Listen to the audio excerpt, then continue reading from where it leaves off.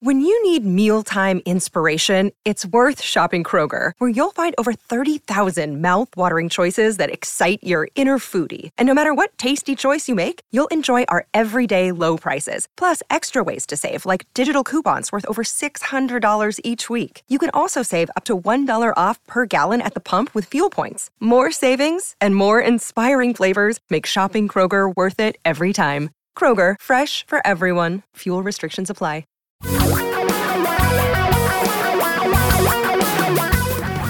Reality radio for a really great future.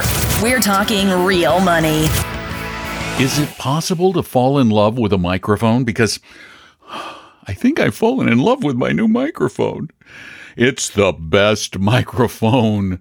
I can't believe how good this microphone is. This is a money talk show. I never talk about microphones, but holy cow. I've had this microphone now for a few days, and it is unbelievable. This is not an advertisement for the microphone because I spent a bloody fortune on this microphone. I spent a bloody fortune of my own money on this microphone. But this microphone sounds incredible. Now, none of you are going to care because you're not in the broadcast or podcast business. But for the two of you out there who might be broadcasters or podcasters or musical recorders. Now, there may be more of you who do music. Wow, I get nothing for this. I've just never, I own some expensive mics. You know, I've got like this one here. This is a Neumann U87, which was my favorite mic before. I have a Sennheiser MKH 416, which is it's known as the movie trailer mic because it's the mic that Don De La Fontaine would use for, In a World. So I have one of those. I have some other ones. I have a mic called a Saturn, which is kind of cool. I have a lot of mics because I do radio and podcasts and voice work. And I guess I just like mics. But holy cow. This mic is it's made by a company called Townsend. Not a very big company. They were just bought by Universal Audio. So now they're part of Universal Audio. And if you have the right equipment, actually it works in almost any recording environment, but with Universal Audio's interfaces, and this is only for those of you who care about sound, this thing can emulate $10,000 microphones. And I know you're going, well, see, this is money. $10,000 microphones? Yeah, there are $10,000 microphones. And they have spent a fortune emulating them. Right now, I'm on a combination of a U87 and a Sennheiser 416. Combined! It's amazing. I'm having so much fun with this. So anyway, you're listening to me on the brand new microphone, and pretty sure this is the first podcast I've done directly into my DAW using this mic. So I'm just really excited, and I wanted to share it with you. It's a nice mic. I'm excited. It's going to improve my voice work and my short stories and such. Oh, I did use it for one of my short stories at Lit Reading. If you haven't listened, try out my short story podcast. It's called Lit Reading. I also have one with a few stories for kids called Read a Storis, as in read a story to us. Read a Storis, but he's a dinosaur. Lit Reading is on all the major podcast services, and I just did a new O. Henry story called The Furnished Room, and I did it on this microphone, and it came out just wonderful, full and rich. It sounds so good.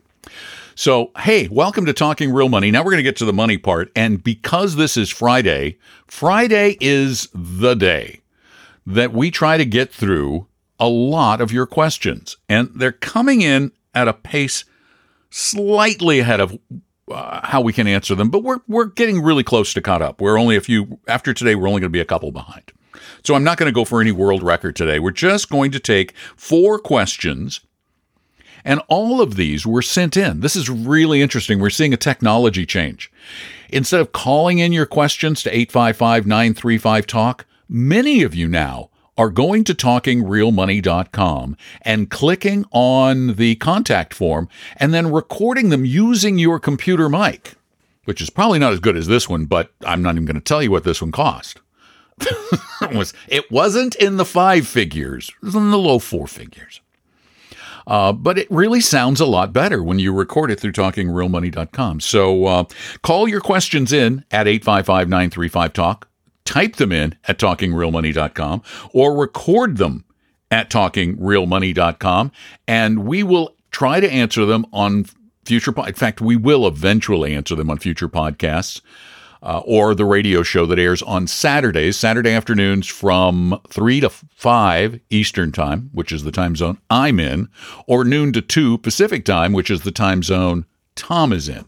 So I'm Don McDonald. Welcome to the podcast. Let's get to some questions. Here's our first one. Hi, I'm 61 years old and divorced. I'll be getting a monthly distribution of $1,200 from my ex's pension fund. I don't know where I should put the money. Shall I put it into my current 401k or shall I start a Roth account? I'm not too sure. I need advice. Thanks very much. You said it was a pension, so I'm going to assume it's a cash out of a pension, a cash buyout of a pension, which should still be qualified money. So what you should do, at least initially, is set this money up to be directly transferred into a traditional IRA account to protect it from taxes. Or you could put it in your 401k. It depends on how good the investment opportunities are in the 401, but I would be tempted to go toward the IRA just to give you more investment options. Just set up your own IRA and use no-load ETFs or mutual funds, very diversified. If at some point you want to create a Roth IRA and move some of these funds into a Roth IRA to avoid taxation when you take withdrawals in the future, you can certainly do that. But remember, you're going to pay taxes on any withdrawals or on any recharacterization of an IRA to a Roth IRA. So, but I would have it set up to directly transfer these funds to your IRA account. Set up an IRA account or to your 401k, probably an IRA. Thanks so much for the call. 855-935-TALK is the number. Actually, that wasn't a call. That was somebody who went to talkingrealmoney.com and recorded it with a mic. And let's do the next one done that way. Hey, guys.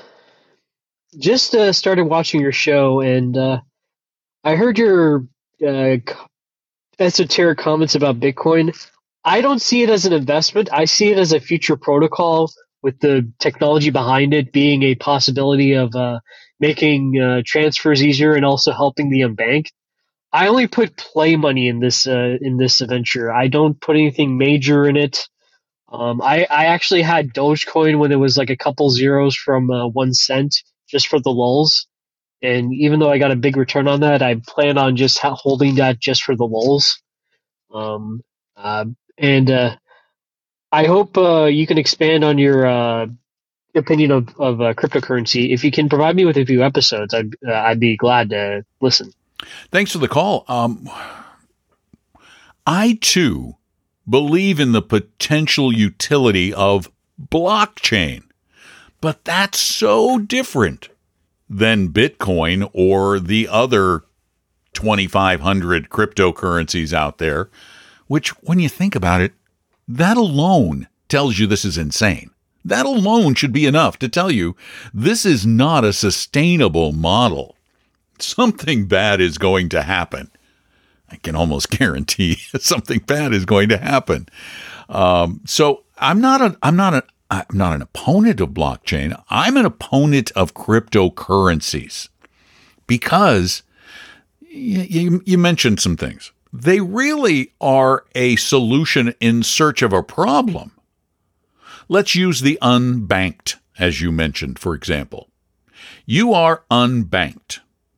So you want to transact business in cryptocurrencies on your computer. I don't know how you have a computer if you're unbanked, but okay, let's just go with that. Or on your iPhone or whatever it is. But now you go to the grocery store or the drugstore or someplace, or you want to go to the nearest McDonald's or something and get a meal. Now they don't take cryptos. They don't take Bitcoin. I'm sorry, almost called it blockchain. What do you have to do? You want to buy something, you're unbanked. Well, you go to, what do? You go to a Bitcoin ATM and you lose 11% of your Bitcoin to get $20 for lunch. This is not an economically sensible model. It doesn't make sense. The only thing you can use crypto for right now, in any sizable sense, is illegal. It's illegal activities. It's human trafficking, prostitution, drugs, gun running, fraud, cyber hacking. Plus, I could just go into all the reasons why it doesn't make sense. I mean, it's just so many. There's a litany. Oh, let's talk about the currency. How useful is it as a currency? As we mentioned, you can't spend it anywhere. Tell me a place that you go to on a weekly basis, regular place you spend money, where you can use Bitcoin. I can't think of a single one. Let's assume for a moment that everybody accepted Bitcoin. Okay, let's just play with that little fantasy. Everybody takes Bitcoin. Everybody takes all of these cryptos. Today, I can buy a $10 item with my crypto, but then tomorrow it goes down and I can only buy $5 worth of that item. Then it goes way up and I can buy $15 worth of that item. Do you really think that merchants are going to want to deal with a currency that they don't know its value from one day to the next? Not even 1 day, 1 second to the next? I am going to take a currency and I'm going to give you $10 worth of merchandise for it, not knowing whether or not by the time I deposit that into my bank account to pay my vendors, it may be worth $8. There's just so many problems. And if you want to listen to, I hope you listen to our podcast. You did mention you watched this, so I hope you also listen to the podcast. There are a ton of them. We probably have at least a dozen podcasts on cryptocurrencies. So you just type in cryptocurrency, Bitcoin, whatever it might be, and you'll find them at talkingrealmoney.com. And thanks so much for listening and calling. But, oh, and by the way, good gamblers know when to fold them, too.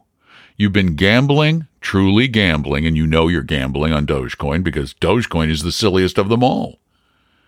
And you've made money, which means you got, let's see, were you smart or lucky? Probably lucky. When you win money in Vegas, if you let it ride, what eventually happens? Yeah, you lose it all. Smart gamblers take some of their winnings off the table. Take some off the table. All right, now we're done. Thanks for the call. Let's do the next one. Hi, Tom and Don. This is Brian calling from North Carolina.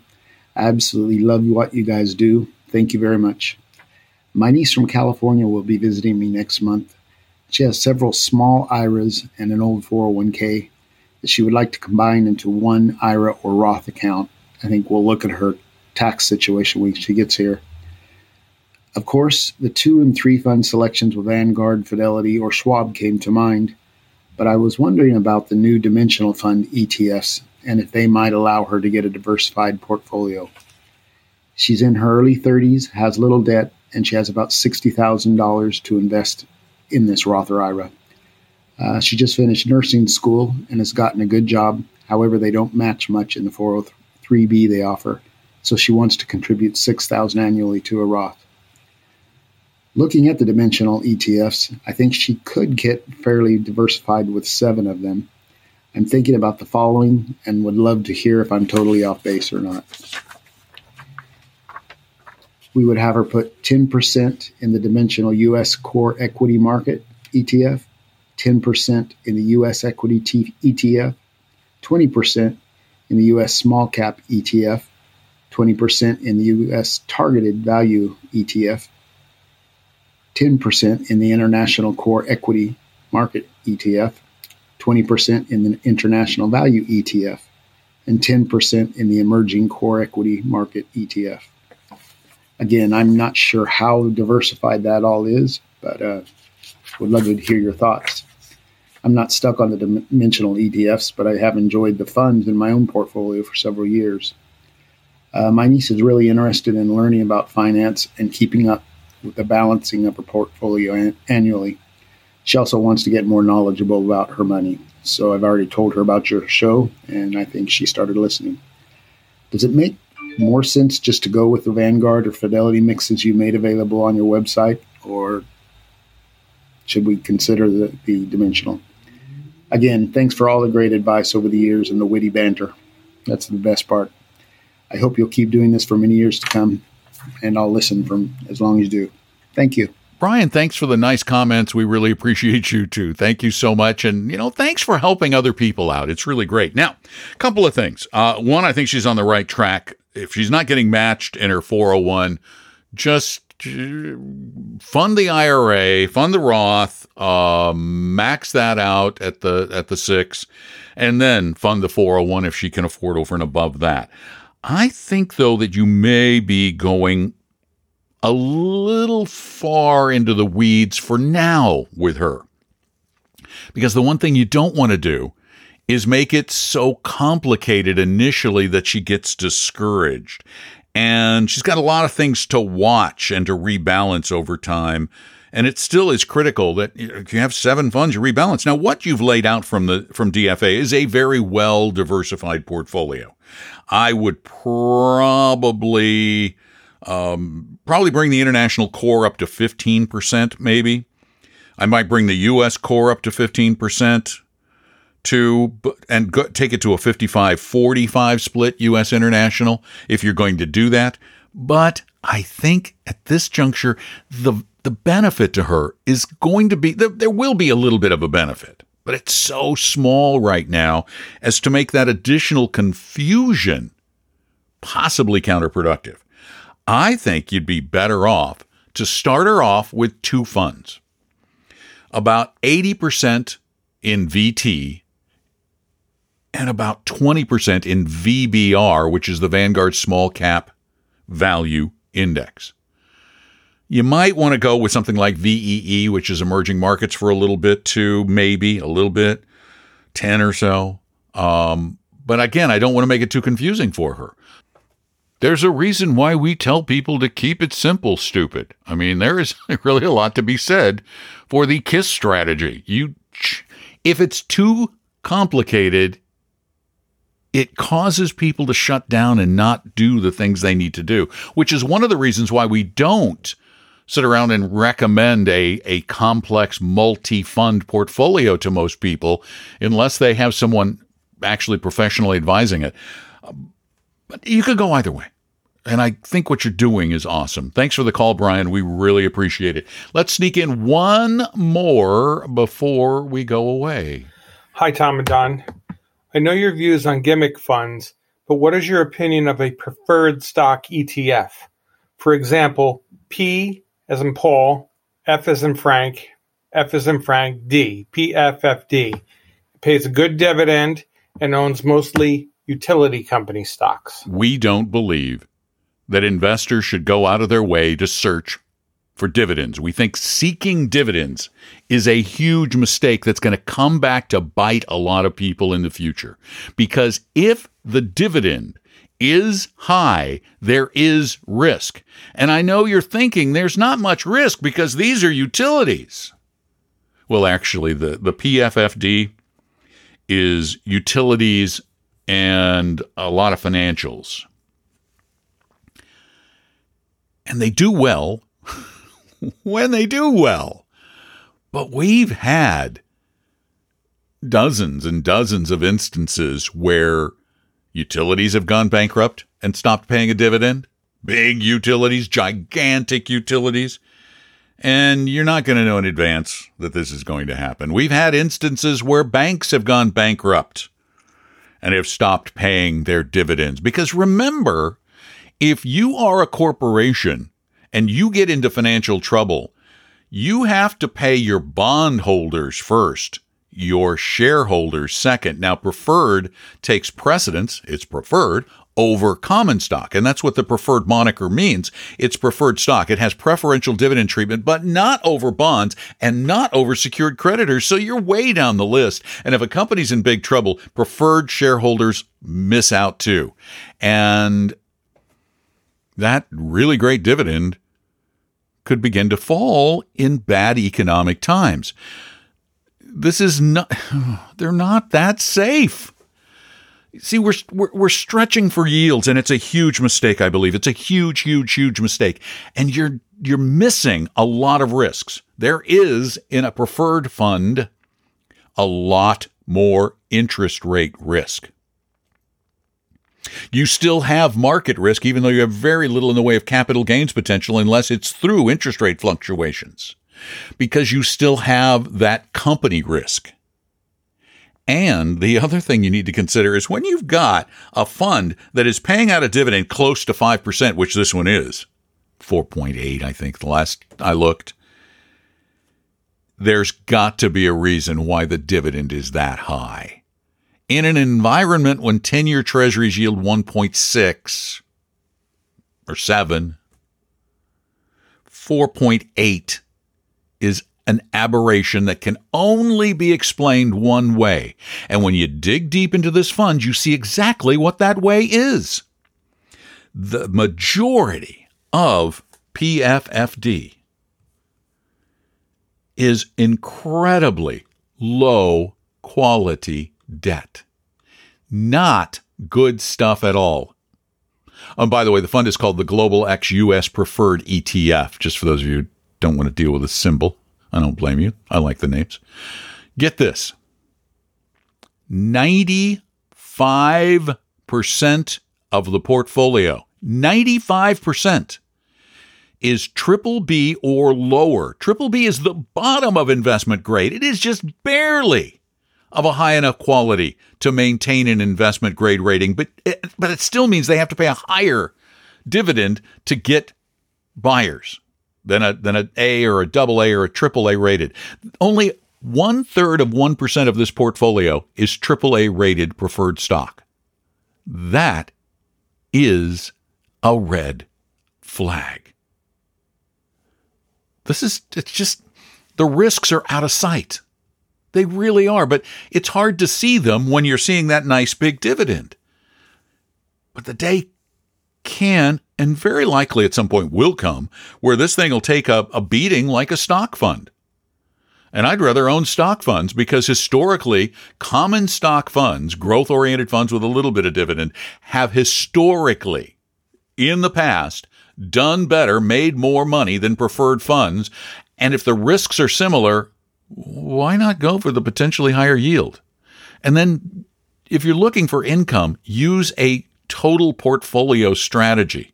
You derive income from both income, the dividends and interest payments, and the capital gains. You use it in good markets. You use some of those capital gains to create some income for you. So anyway, I wouldn't do it. And I don't think Tom would recommend you do it either. I think we're both pretty much opposed. And this is, once again, kind of a gimmicky product that is being sold to people right now as a high dividend play. And that's because we are desperate for yield. We're desperate to find yield. And we forget about the important issue of safety. If you have a question, we'd love to talk with you at 855-935-TALK. You can call it in for the show or the podcast. If you call for the show live, that's Saturdays, 3 to 5 Eastern. You can also go to talkingrealmoney.com and send in your questions or speak your questions.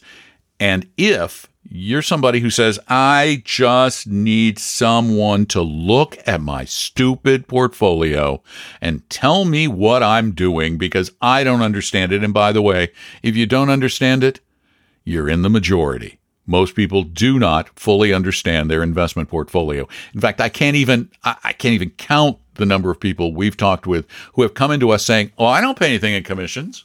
Well, I don't have any fees." And then they're shocked to find out how much they actually paid in commissions and fees. We'll tell you that. We'll tell you what you have. We'll tell you what's wrong with it and how you might make it right. And we will not try to sell you a darn thing. I guarantee it. Call me and chew me out if we ever do. No one ever has. You can call live. We can't stop you. But no one ever has because we're not lying. So you can get the help you need absolutely free with a real live fiduciary advisor. They know this is part of their job. They accept that. They got to do some free stuff. And some people become clients of their own volition, and that's great. But just go to vestory.com, vestory.com. That's our company, which is now part of Apella Capital. It's Vestory by Apella. But it's at vestory.com, and just set up an appointment with one of our advisors. It's just literally that easy. Go try it. All right. Thanks for listening. Tell your friends, spread the word, leave a review at Apple Podcasts if you like us. And keep listening, because we're going to share stuff with you every day. And Tom and I just never, ever stop sitting around and researching and talking real money. Talking Real Money. We hope you realize that the information provided on Talking Real Money is for educational and hopefully enjoyable purposes only. Providing personalized financial planning or investing advice takes time, so please consult with a really good fee-only fiduciary investment, tax, or legal advisor. We know a good one. Investing must always involve risk. In other words, you can and probably will lose money at times. Also, as much as you want it, no one can accurately, consistently predict the future. So past performance doesn't tell you a darn thing about what the future will bring. Unlike many other programs that say something similar, Talking Real Money is not trying to get you to buy or sell any financial products or securities. Instead, the program is provided as a public service by Vestory, a fee-only registered investment advisor. Thanks for listening, and please visit talkingrealmoney.com for more information and disclosures. That should keep the lawyers happy.